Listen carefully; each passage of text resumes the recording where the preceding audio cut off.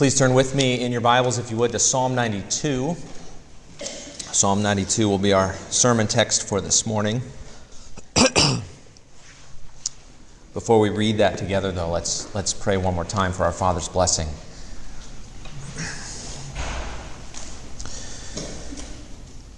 Our Father, we recognize that apart from you, we cannot receive any good thing. We cannot receive any good thing, especially from your word. We cannot have ears to hear or eyes to see or hearts to receive what you have to say to us. And so we pray, Father, that you would pour out your Spirit on us now, that you would enable me to speak truth, that you would give us all ears to hear, that we would receive your word, and most of all, that we would receive the grace found in the gospel afresh this morning. And we pray these things in Jesus' name. Amen. Psalm 92. A psalm, a song for the Sabbath. It is good to give thanks to the Lord, to sing praises to your name, O Most High, to declare your steadfast love in the morning and your faithfulness by night, to the music of the lute and the harp, to the melody of the lyre. For you, O Lord, have made me glad by your work. At the works of your hands I sing for joy. How great are your works, O Lord! Your thoughts are very deep. The stupid man cannot know, the fool cannot understand this, that though the wicked sprout like grass and all evildoers flourish, they are doomed to destruction forever. But you, O Lord, are on high forever. For behold your enemies, O Lord, for behold your enemies shall perish, all evildoers shall be scattered. But you have exalted my horn like that of the wild ox. You have poured over me fresh oil. My eyes have seen the downfall of my enemies. My ears have heard the doom of my evil assailants. The righteous flourish like the palm tree and grow like a cedar in Lebanon. They are planted in the house of the Lord. They flourish in the courts of our God. They still bear fruit in old age. They are ever full of sap and green, to declare that the Lord is upright. He is my rock, and there is no unrighteousness in him.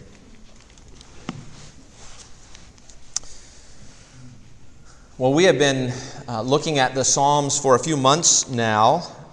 If you've been here, you know we've been not hitting every psalm in the book of Psalms, but we have been trying to get a feel for the book, trying to get a selection of the Psalms to get a sense of the whole. And the Psalms are a bit of a roller coaster. I don't know if you've noticed that, but they go from the heights of joy one moment to the depths of seeming despair the next, and then back again. Much like the experience of our everyday lives, on the one hand, our lives rise and fall with joys and sorrows. And yet, even when we are riding steady, as it were, we're called to mourn with those who mourn and rejoice with those who rejoice. And sometimes that happens all at once. Well, this morning you'll be happy to know that today is a time to rejoice, a time to celebrate. And that's true not just because we come to Psalm 92, which is a psalm of celebration, but it's also true because it's the Sabbath day or the Lord's day. The Sabbath is always a time to celebrate, and that's one of the things we're going to talk about this morning, the celebration that is the Lord's day. If you turn to your outline in the back of the bulletin, you can see we have 1 point with 3 subpoints. And the main point is the Sabbath, the Lord's day, is a time to celebrate, to see God's work, to sing for joy, and to praise God's name. So first, the Sabbath is a time to celebrate. The heading to the psalm says, a song for the Sabbath. It's a unique heading in the Psalter. In fact, this is the only psalm that has any reference to the Sabbath day, which is interesting and causes us to ask the question, well, what kind of psalm does the Psalter specifically set aside as a Sabbath psalm? And the answer is, it's a hymn of thanksgiving and praise. It's a psalm of celebration. Sabbath, as you may know, is a designation in the Old Testament for the seventh day of the week. Sabbath comes from the Hebrew word for rest. And the Sabbath day, from the beginning, was a day of rest. And yet it was never merely a day of rest. In the beginning, God declared all creation very good on the sixth day. Then on day 7, he rested, and that became a day, not just of rest, but a day of celebration, rejoicing in the completed work of the Father. The Sabbath was a day to celebrate God's work. The Sabbath in Israel was a day of assembly. Moses calls it a holy convocation in Leviticus 23. Isaiah says it is to be a delight in Isaiah 58. Now, I don't mean to be crass, but what do you call it when you take a break from work and gather with other people to celebrate something? Well, today we call it a party. The Old Testament Sabbath was a party. It was a celebration. Now, it's true that the Sabbath was a holy day, but I'm not always so sure that we understand what holiness is. And especially maybe as 21st century Protestants, we tend not to know what to do with holy days. But even as we come to the New Testament and the day changes from a celebration of the completion of the first creation to the celebration of the beginning of the new creation in the resurrection of Jesus, the day is still holy. It's the Lord's day, which means it is a day that uniquely belongs to the Lord, which by definition means that this day is holy, set apart to the Lord.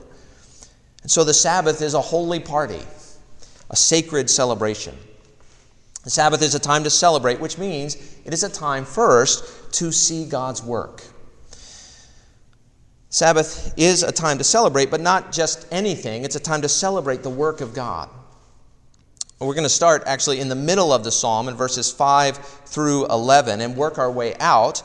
Verse 5, the psalmist begins to reflect on God's work, and he says, "How great are your works, O Lord, your thoughts are very deep."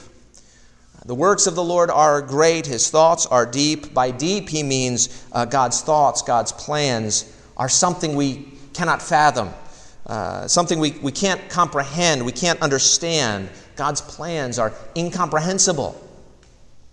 And of course, isn't that true? Can you understand all that God is doing in life? Can you even understand all that God is doing in your life? The answer, of course, is no, right? God's thoughts are deep. His plans are beyond us. We can never get to the bottom of what God is thinking. Now, this is true for all of us, but the psalmist says it's even worse for some of us. Verse 6 says this, "The stupid man cannot know. The fool cannot understand this." Now, the word stupid doesn't simply mean someone with limited intelligence.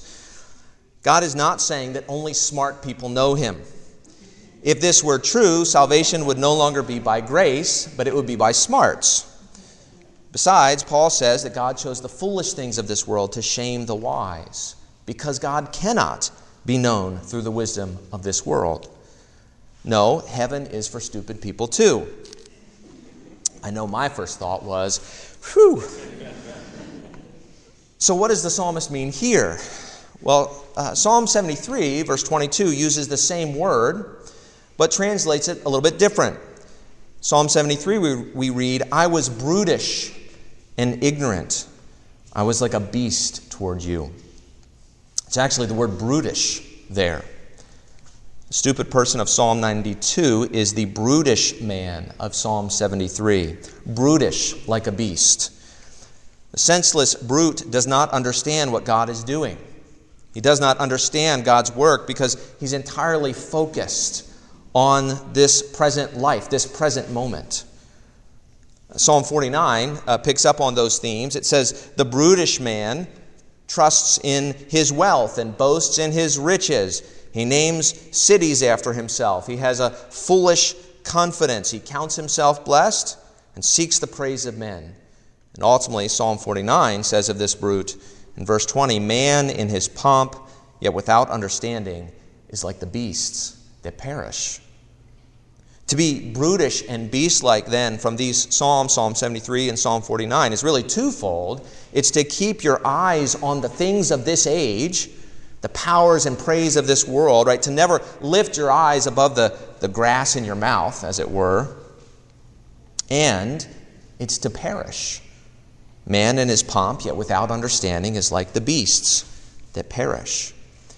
And so then what does our psalm mean, Psalm 92, when the psalmist says, the senseless brute cannot know, the foolish cannot understand this? What he's saying is, these folks, they may be the most intelligent people on the planet, but if their thoughts are only on the planet, they are a little different from beasts. He may factor the distance of the stars, and she may discover cures to deadly diseases, but if they do not lift their eyes to heaven, they cannot understand the works of God. What does that mean? What are the works of God? Certainly, it means first God's work in creation, in His making all things of nothing by the word of His power, and all very good. The fact that everything that we see came from the mind and hand of God. If you study the largest star or the smallest beetle and don't know that God made them, your knowledge is at best incomplete. You don't understand what is most true about all things. Of course, there's also God's work of providence, that everything falls out according to His good and wise plan. If you don't know this, as you look at the rise and fall of civilizations or the ups and downs of your own life, the universe just becomes this cosmic gamble, which may be exhilarating for some, but will be terrifying for others, and ultimately lacks all real meaning. And yet, most of all, God's works, the works of God, are His works of redemption. And this is where the psalmist goes, to God's judgment and His mercy. Look at verse 7. Though the wicked sprout like grass, and all evildoers flourish, they are doomed to destruction forever.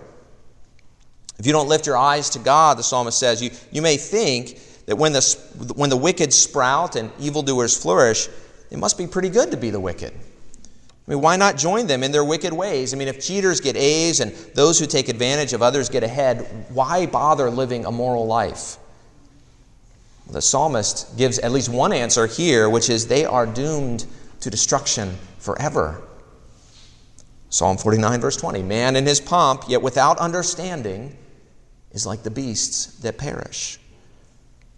And do you ever envy the arrogant, the superstars of our age, the rock stars, the movie stars, the business tycoons?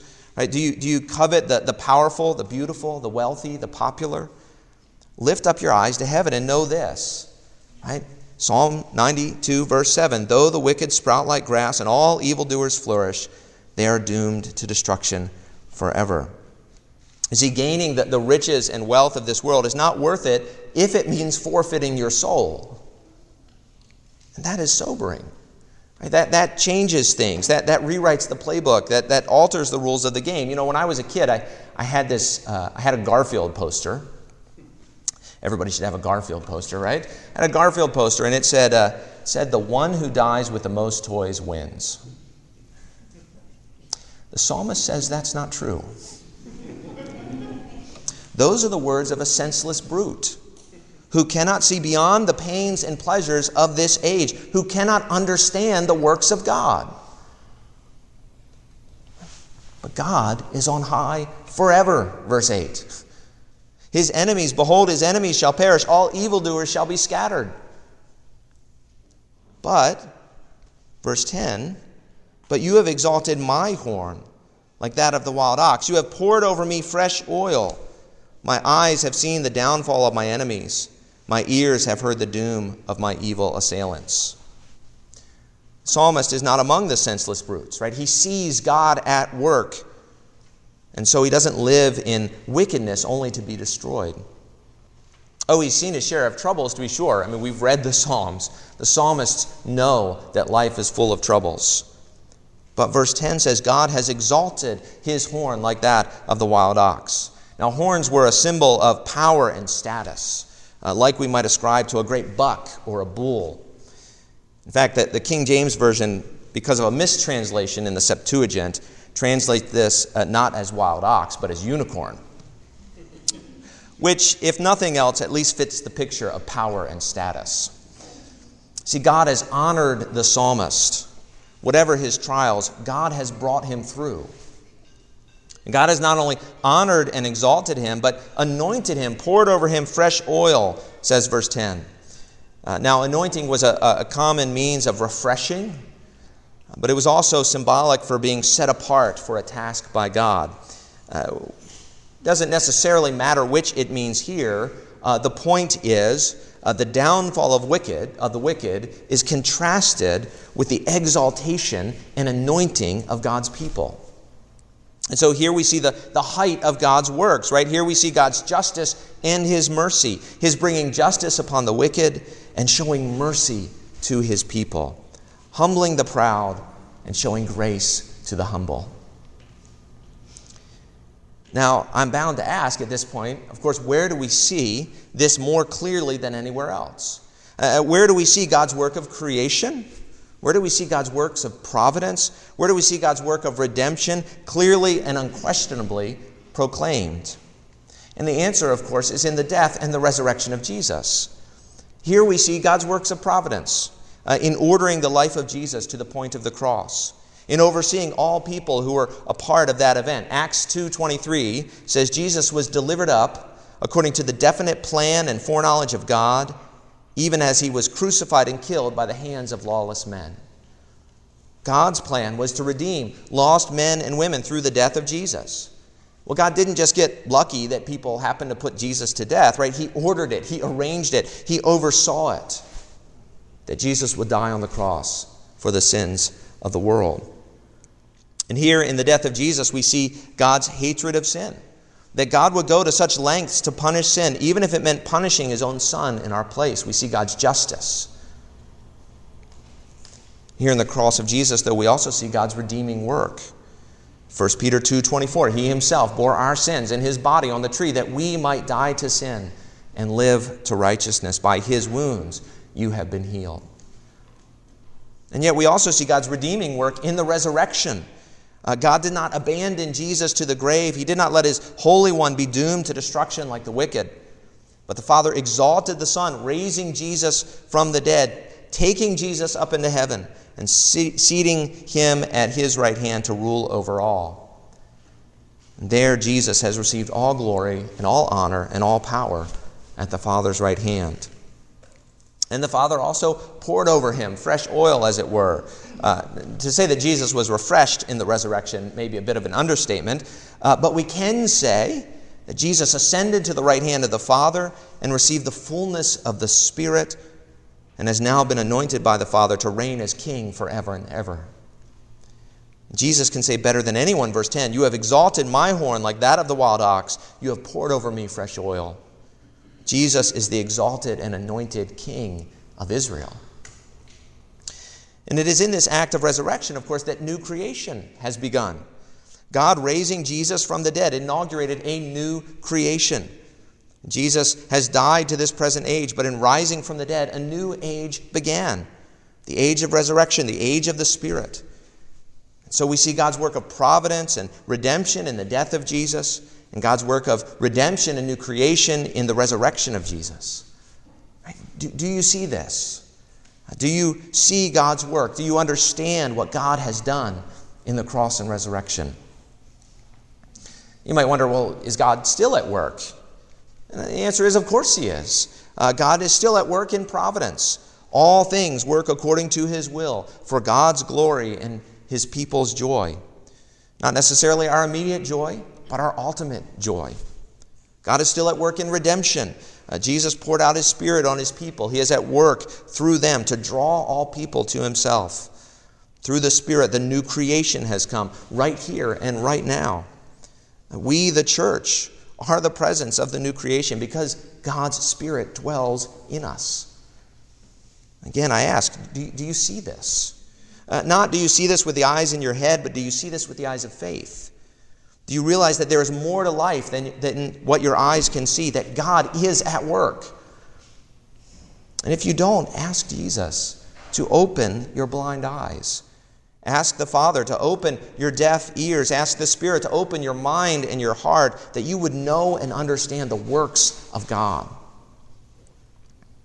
Now you might wonder, well, why? Why should I? What difference does it make? Well, for one thing, because that is the source of true joy, which brings us to the next point. The Sabbath is a time to celebrate, which means it's a time to see God's work and to sing for joy. Seeing God's work is one thing, but being moved by it is another. The psalm begins in verses 1 through 4. It says, "It is good to give thanks to the Lord, to sing praises to your name, O Most High, to declare your steadfast love in the morning and your faithfulness by night, to the music of the lute and the harp, to the melody of the lyre. For you, O Lord, have made me glad by your work. At the works of your hands I sing for joy."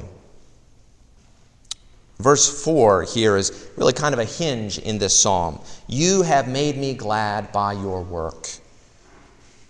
See, there are God's works in creation and providence and redemption, and then there is the effect that work has on us. You have made me glad by your work. At the works of your hands I sing for joy. I want you to notice that there is this emotional response to God's works. The psalmist is not unmoved. He's not like us, right? When we read the newspaper and we hear either of some wonderful thing that happened or of some tragedy, and we say, oh, that's nice, and then we move on with our day. Our hearts are disengaged. The psalmist is engaged as he hears, as he sees, as he tastes and touches the works of God. He is moved to be glad. And too often today, of course, the work of God does not make us glad. And there are probably lots of reasons for that. Let me just mention two of them. The first reason the work of God often does not make us glad is we're so busy consuming and enjoying and indulging and rejoicing and mourning and working and playing, that we just don't stop to seriously consider where it all came from and who oversees all things and what God has done for us. It's not necessarily bad things that distract us, right? But we go to school, we get haircuts, we watch TV, we attend weddings, we sweep the floor, we mow the lawn, we shop online, and we never stop to think, to consider, to meditate on the works of God. We are brutish and ignorant, like beasts toward God. Don't be a senseless brute. Lift your eyes to heaven and marvel at his work. Let them move you to be glad and sing in what our God has done. Of course, the second reason the work of God doesn't make us glad is kind of just a subset of the first. We hear of God's work. We hear of his works in forgiving our sins, in giving us new life, and we're still unmoved. And we're unmoved because we're not really sure we have sins to forgive. And if so, they're not that bad. See, we fail to see the depth of our sin, the direness of our situation. And so the good news of the gospel just doesn't seem that good. You know, a cure for the common cold would be nice, but a cure for cancer, right? That would be good news because cancer itself is so bad.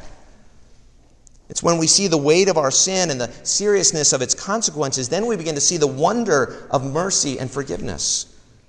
It's when death stares us in our faces that resurrection becomes so marvelous. And so you can begin to see why an emotional response is the right response to God's work. Because the work of God is for our good. It is we who have the cancer of sin in our hearts, and God who holds out the cure of forgiveness and new life in Jesus. And so we're moved to joy. And that joy expresses itself in singing. Now, there are different ways of expressing joy, of course, but most of them get loud. You know, some of the quietest people, even at church, are shouting yes when their team scores the winning touchdown in a football game. Well, singing is really just kind of organized shouting. I know that may sound either weird or maybe even offensive to some of you musicians and singers in the room. I don't mean to belittle singing. What I mean is this, right? That the book of Psalms often parallels shouts of joy and songs of praise. Psalm 47 actually puts them together. Clap your hands, all people. Shout to God with loud songs of joy. Singing is meant to be the exuberant overflow of a joyful heart, where you can't keep it in any longer, and so you sing and shout about what our God has done. So we give thanks, we sing praises, and declare God's steadfast love. And we do that to music.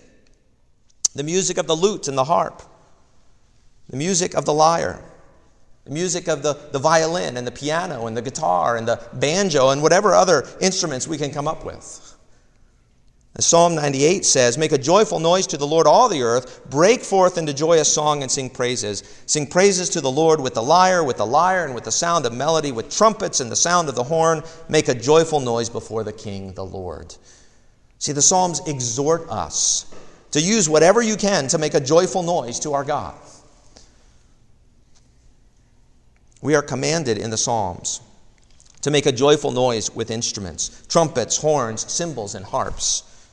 How impoverished will our singing and shouting be if we refuse to worship God as He has instructed? You see, the Sabbath is a time to celebrate. A time to celebrate, which means it's a time to see God's work and to sing and shout for joy.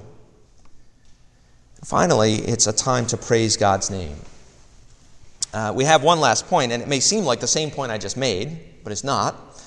To say that the Sabbath is a time to celebrate by singing for joy doesn't go far enough. We sing joyfully for lots of reasons. We have lots of happy songs in our day. Music is always playing in the background. And so we need to be clear that the celebration the psalmist is encouraging here is a celebration of God and His work. It's where we started, but we need to come back to this point, right? The psalm begins, it is good to give thanks to the Lord, to sing praises to your name, O Most High, to give thanks to the Lord. Thanksgiving is at the heart of all true piety, of all true relationship to our Father. To give thanks is to recognize the giftedness of life.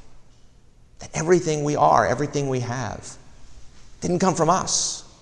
It came from Him. To give thanks is to recognize our undeserved dependence. We give thanks because God has given us life and breath and health and food and clothing and family and friends and the church and Twizzlers and dark chocolate and craft beer and Marvel movies. Your list may be a little different from mine, but you get the point.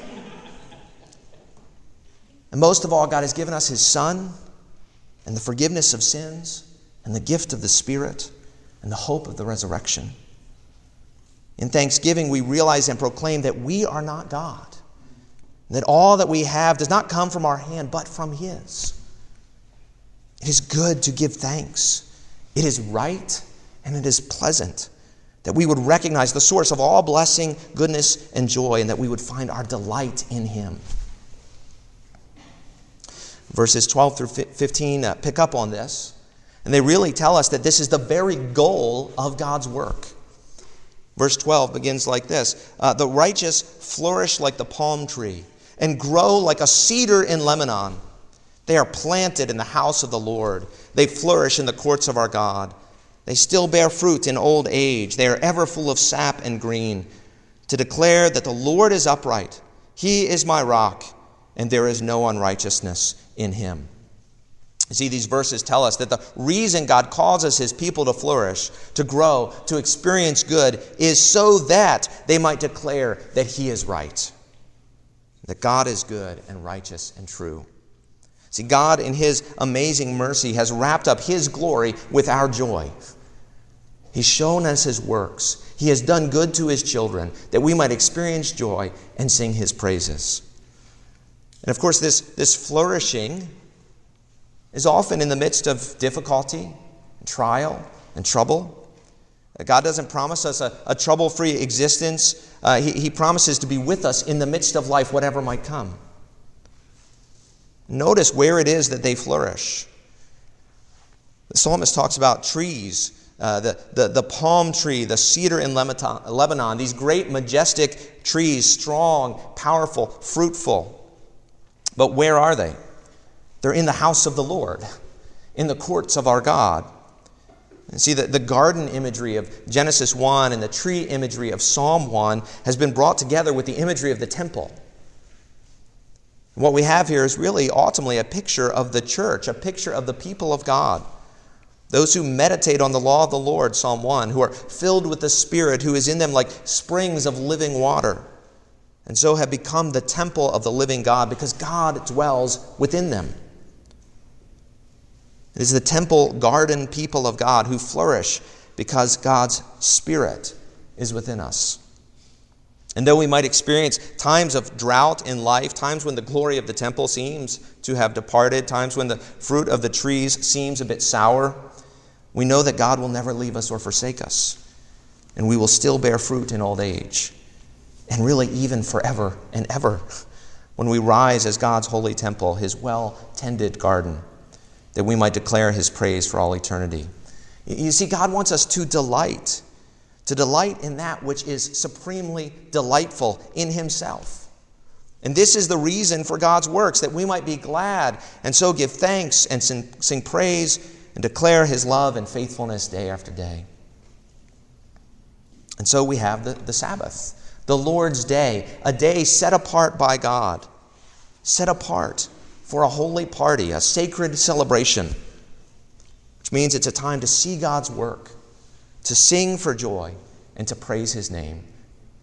And to do that both today and every day and for all eternity. Let's pray.